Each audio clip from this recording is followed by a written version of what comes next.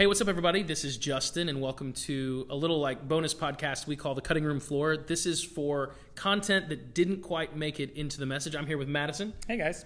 And so Madison, if you don't know, is actually a big part of the message writing process. He's our youth pastor, and whatever we're teaching in the big room, he's often teaching to the junior high students or maybe the high school students. And so we do a lot of brainstorming together, and every single week there's something that doesn't quite make it into the message, but we almost wish it could have. Right. And that was the case this week with the message that we entitled Good Dirt. Good Dirt. So if you haven't listened to that, make sure you listen to that first, because it'll make a lot more sense if you have the prerequisite knowledge of what the Good Dirt message was about. But if you're like that person who sees the warning label that says, do not operate heavy machinery while on this medication, and you're like, nah, I'm fine, then by all means continue listening. The gist of the Good Dirt message was that Jesus said that you cast the seed, and there's 4 different types of people, each represented by a different type of soil. Some get it, some get the message of Jesus, that's the seed, some don't. And that's it. Yeah, so what didn't make it into this message? I think the main thing that I cut from this one just had to do with the concept of altering the seed. Uh-huh. We live in a time where, like in America, we're in a post-Christian society. So there's very few people who've never heard the message of Jesus. Very few people completely unfamiliar with church. And they don't go to church. They don't have, and all you got to do to know that is watch a Hollywood movie in which there's a church scene. And it's always the most stereotypical, like it's some place in Kentucky. Yeah, well, and it's either like redneck, intense. Intense. There's not even electricity. It's just some guy in a suit, saying racist things like this. But on the other side, there are a lot of movie depictions of intense, Catholic church. Everything's very formal. You'll see that, and there have been very few depictions of what I would call modern American non-denominational churches. There's a movie called Saved that does that, but it's more like youth camp, Christian school, and they do rock music, but it's really cheesy and hokey. So there's just my point is, we live in a post-Christian society. Everyone sort of thinks they know what the church is all about, but they've already kind of formed their conclusions, right? And so recognizing that, churches in America today have a really interesting job. It's not like we're going and sharing this fresh message that no one's heard before. And there's a lot of people who have rejected it because of preconceived notions. And so the temptation that I think a lot of churches fall into, and it's well-intended, is to alter the seed, to change the actual message of Jesus in an attempt to sort of make it work on hard soil, if that makes sense. To force it into the ground. Yeah. Now think about something like, do you know anyone that has an allergy to wheat or anything like that? You know any people have gluten allergies or whatever? Yeah, I do. Do you? I don't. You don't? No. Well, no, I know people with the allergy. But you don't have it. I don't have any allergies. I don't have it either, but now I'm not an expert on this. So, but from my understanding, a lot of the reasons that we have all these food allergies that are developing at a higher rate is because we have genetically altered. Oh yeah, there's food. only 4 versions of what used to be thousands of varieties of wheat now. Right. Now it's just we only have this one version, so if you're allergic, you're out of luck. No more wheat for you. Yeah. And that's because it was well intended. The idea was, well, if we can alter the wheat, make it fuller, make it whatever, we'll be able to feed more people. It'll be more cost effective. But what's happened over time is that alteration has actually led to some really negative things. And when it comes to this parable that Jesus tells, there's no way around it. He's literally saying not everybody's going to receive the message of Jesus, his message. Not everyone's going to receive it. But I think there's this tendency, a well-intended but somewhat prideful tendency for us to be no.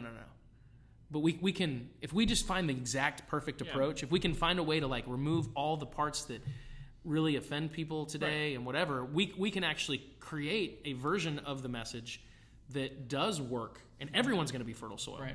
And that's just not what he says. Yeah, and I think it's important to kind of clarify the message of Jesus being people are broken, and Jesus steps in between our brokenness and God, creates a way for us to be with God, and completely transforms our life, leaving us or taking us into a completely new direction.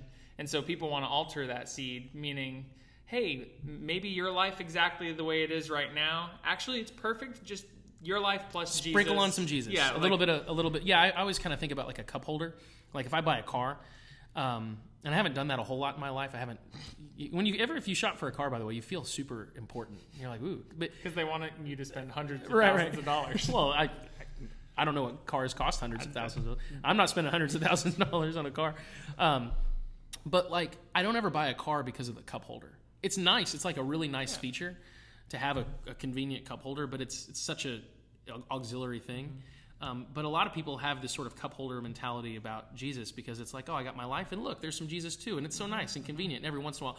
And that's in large part because you're right that there's a version of the gospel that people have received, and it's kind of like have a little add on some Jesus, but he's not the core, not the engine or whatever. Like the message of Jesus is offensive. And it's funny because it's both the most encouraging and the most offensive thing in the world. It's encouraging because it's like, hey, you don't have to be the one that does this. Right. You don't have to earn it. You don't have to do enough good to make God happy with you. You're completely forgiven, totally justified. We were actually having a conversation earlier today about it's not just that you're forgiven of all your sins, that you're also given the righteousness of God. There's like a replacement that and happens. That's insane that I'm just as good as Jesus. That's good news. That's good news, right? But what makes the gospel challenging is that to receive it, you have to kind of come to the end of yourself.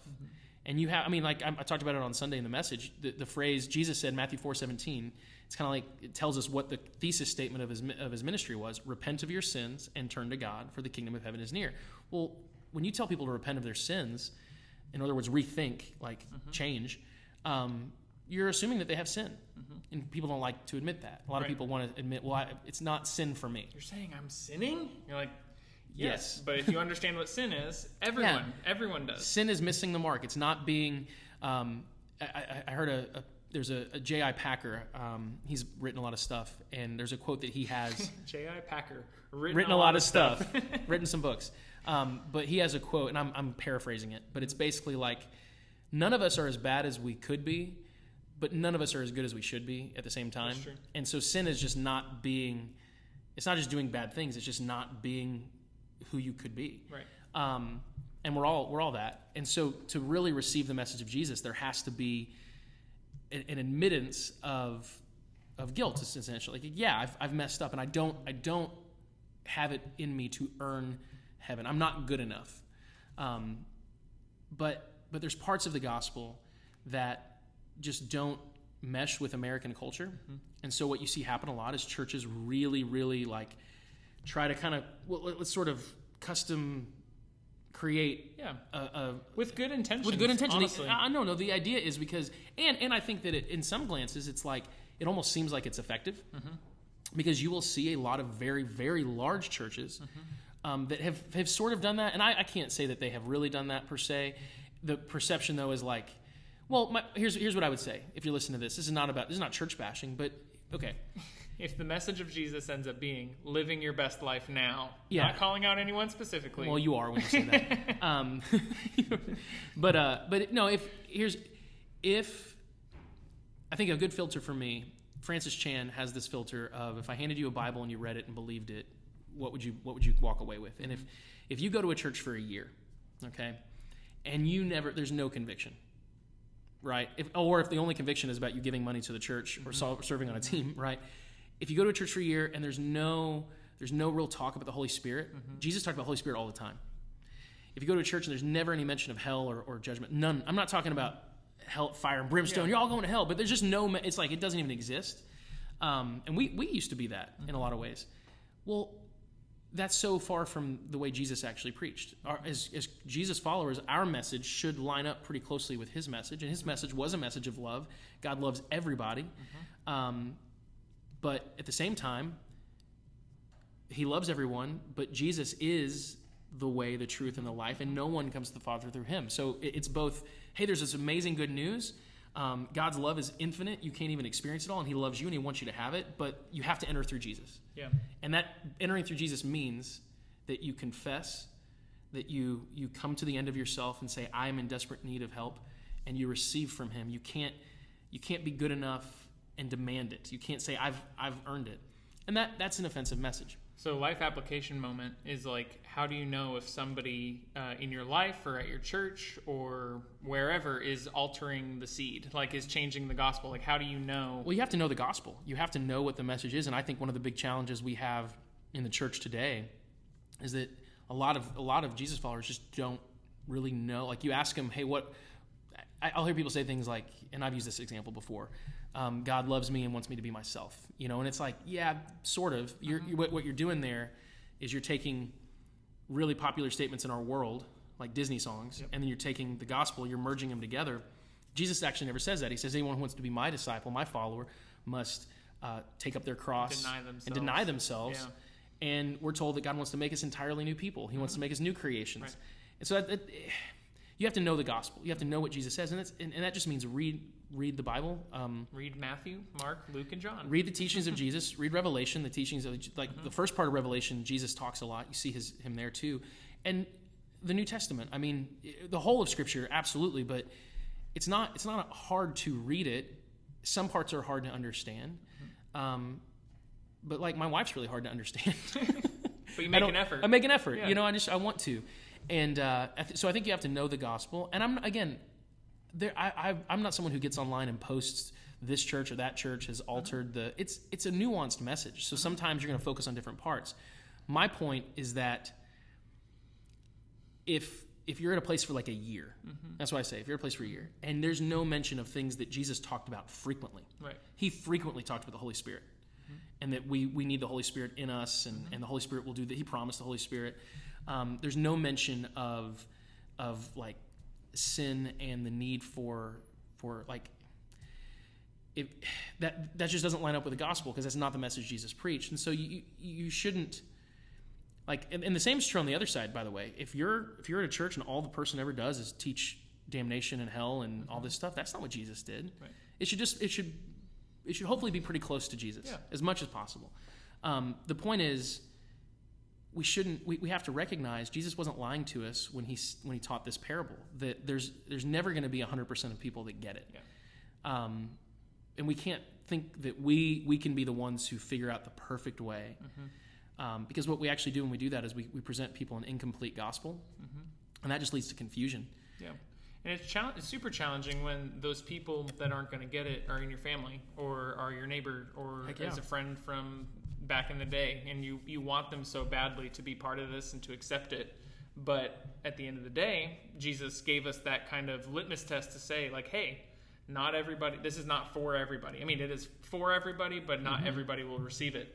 And so I think it's really challenging, and the well-intentioned side is like, I want everyone to know Jesus, but Jesus gave us that, like... And God wants everyone to know him. I mean, he says that he wills that no one would perish, but all would have everlasting life. And yet a third of Jesus' parables are warnings, and he's saying, like, look, like, don't... If there's nothing to warn people about, why have so many warnings? I think a great example, well, let's get really practical, is the idea that, like, everyone is going to go to heaven. Everyone. Well, like, what people will do is they'll take a specific scripture, like all knees will bow and all tongues will confess that Jesus Christ is Lord.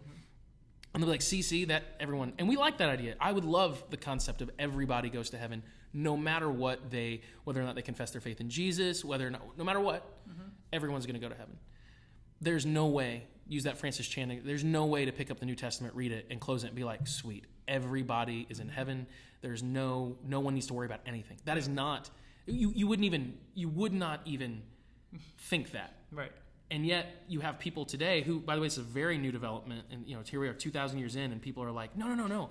Everyone's had it wrong from the beginning. From the very beginning, it's like a game of telephone where the person that's 100 down the line is the first one to get it right. If every sentence starts off with, well, actually, then your red flag should go and up. If people claim to have some special knowledge that, I mean, I think that telephone analogy is really good. Like, the cool thing about the New Testament is that it was written really, really close to the events that actually happened, and so the message, like the idea that the message has been altered, and no, like we are crazy confident in the accuracy of the New Testament more than any ancient document. So we know what the message was, and we just can't be ashamed of it. We just have to preach it with love. I'm not saying like some people will preach and they'll have this sort of mentality of like, I'm about to bring the word and y'all need to get ready to be. I don't want people to be offended. Yeah. But it is by nature a challenging message, but also an encouraging one if received properly. The point is, if the condition of your heart, not everyone's ready to receive it. And if they're not, you pray that God changes their heart, you know? So I think the main thing that didn't quite make it, I was going to go on a little tangent about how important it is that we don't alter the message. The point of this parable was not, so alter the seed. I'm not talking about the approach, by the way. It's important. I'm not talking about churches that have modern buildings and modern worship. No, I think the thing is you cannot change the seed and still have it be the truth and gospel of Jesus Christ. Right. Like I'm not talking about it's not even the same parable. I'm not talking about the approach, the method, like the feel. I'm talking about it's good to be creative. It's good to, but I'm talking about altering key aspects the content of the message. And even I use the hell example. The Holy Spirit's probably the biggest one with me. I mean, Jesus. There are churches who will not talk about the Holy Spirit because they think it's weird and they don't want to weird people out. And I get it that there are a lot of weird people who have used the Holy Spirit as weirdness is not a fruit of the Holy Spirit. You know, anytime someone who uses the Holy Spirit as an excuse, weirdness makes you feel uncomfortable. Yeah, you know, God has given you the ability to make people squirm every time you talk. No. But there are people who use the Holy Spirit as like a covering for their weird behavior, and that's not. I'm not saying that the Holy Spirit doesn't do weird things, weird to us, like speaking in tongues or whatever. But Jesus promised that the Holy Spirit was like the key to our success, that God would give us His Spirit. And if you're somewhere that we don't really talk about the Holy Spirit because we don't want to, well, you're altering the seed. That's a huge aspect. I'm talking about really core aspects of the message of Jesus. So it just didn't make it into the message. It would have been too long. Well, you had a question about one little part of the message. Point of clarification. Yes. At some point in the message, so this is kind of moving on from the main cutting room floor, but you had mentioned that the world is gooder than it has ever been. It is and gooder. You're saying that the Bible doesn't teach that it's going to get worse and worse and worse. And then when it's at its breaking point, Jesus comes back. And that was always my impression as to what the tribulation is. And there's lots of popular Christian understanding of hey, the world is going to get pretty terrible right before Jesus comes back. So where did that sentence come from? What were you trying to communicate in that moment? In that moment, were you changing the seed? Yeah, I was changing. Well, no, I don't think so. No, number one, I'll just say I would not sit here and say I'm some massive expert on. The word would be eschatology, like end time stuff. But what I will say is we live in a I was talking about the worries of life. Jesus says, you know, the third soil, that people get consumed with the worries of life, the lure of wealth, the desire for other things. And the worries of life, I was very much had in mind like political stuff. Yeah. Things are really politically charged. Like we're recording this early August of 2019, and we're at a time where I don't think there's ever been a time where the two major political parties in America have just outwardly called the other party pure evil. Like, you're murderers, you're racist. There's no middle ground. No one. There's just none. And you see everyone's moving to extremes, and it's so no one trusts. And people that get really wrapped up in that think that half the country is just. I think we're on the brink of civil war. I don't know. And maybe 5 years later, people are like, oh, the Civil War, the second Civil War happened, and we were wrong. But the point is this: we can get really consumed with worries. When Jesus first announced, like kind of stepped on the scene big time. He's preaching in a temple, and he basically says, he reads a prophecy from Isaiah about the time of God's favor, and he says the time of that favor is now. Mm-hmm. And we have never lived in a time that has been globally. I think it's really important because Americans are always like comparing something to some golden age, but that didn't exist. The 50s were great. I mean, civil rights were bad and all, but if you were the right color, then it was an awesome time to live. Like, come on. But there's never been a time. If you look at when he lived on the earth, the life expectancy in the world was like 40. Mm-hmm. That was the life expectancy. People didn't age faster, but you just died. It didn't take much to kill you. It doesn't take much to kill you if you don't have antibiotics. Fall down and you're probably dead. It was there's no people died all. Here we are living in a day and age where the life expectancy is double what it was when Jesus was alive. The quality of life. I mean, even this sounds really flippant in the wrong context, but even poor people today, in our nation, take for example, poor people have better quality of life than, like usually when we say someone's poor, we often mean that they don't have a lot of the niceties of life. Right. Not that they haven't had a meal in 5 or 6 days. I think like it wasn't but 100 years ago, like the vast majority of the world lived in abject poverty. So in many ways, and you actually look historically, it really is from Jesus' time onward. You're seeing quality of life gradually improve. Not that people are better. I think that people's character has always been really bad. I mean, in Noah's time, in the Old Testament, it was so bad that God looks at the earth and he's like, there's only one guy that I even want to save. He's like, I regret having done this in the first place. It's that bad. But there is this idea in Christian, and I think it's been popularized by books and like certain end times obsessed certain Kirk Camerons. Come on. Now you let your biases. Kirk, if you're listening, I loved Growing Pains. I thought it was great. And actually Ray Comfort, who Kirk Cameron partners with, I've listened to him and he's got some good things to say. Sweet. But you're just bitter because Kirk Cameron came to your school. Yeah, it was awkward. When you were in high school. That'll be a different cutting room floor. Yeah, it's a whole different story. Yeah. But there's this idea that like it's never been this bad and it's going to get so bad. That's not really the story that the gospel tells, is that it's just going to be so bad. There are definitely seasons where it gets really intense. I think what happens a lot, people take Matthew chapter 24, where Jesus is talking about two things. There's actually, here, I'll pull it up real quick. This is like an end times heavy scripture that a lot of people kind of, there's two questions the disciples ask. Because he's talking about the destruction of the temple in Jerusalem. And which was something Jesus talked about. The disciples couldn't imagine that. Like, what in the world? And they ask him this question. Two questions. They say, number one, tell us when these things will be. And these things are what Jesus just talked about, the destruction of the temple, whatever. And then the second question, and what will be the sign of your coming and of the end of the age? And so what happens after that, people will often just read it as if Jesus is all of it. He's talking about the end times. But a lot of what he's answering here is that first question, like, when will these things be? And he's talking about the destruction of the temple. And right after, I think it was 60-something AD is when the second temple was destroyed. Jerusalem was completely destroyed. And there had never been a time in Jerusalem that was that intense. I mean, people starving. They were barricaded by the Romans. It was complete siege for years. And so some of the intense language he's using is applying to that time. And then other things he's talking about, when you actually look at what he's saying about the end of the age, the second coming, he says, hey, like, there's going to be like wars and talk of wars and stuff's going to happen, but like, don't worry about it. That stuff, it's going to come suddenly when no one really knows. Like a thief in the night. Like a thief in the night. And so you're not going to know. He said, not even I know. Right. But we live in a culture where people are obsessed with, it's now, it's right now. And maybe it is. I mean, he said that 2,000 years ago. It's sooner now than it was then. It could be now. It could be in 5,000 more years. Yeah. And I'm not saying everything's great and perfect and awesome. Right. That there's not evil in the world. There's tons of evil. There's tons of stuff. That's why we strive to spread the gospel. But this idea that it's all going down the toilet and it's never, this is the low point of history.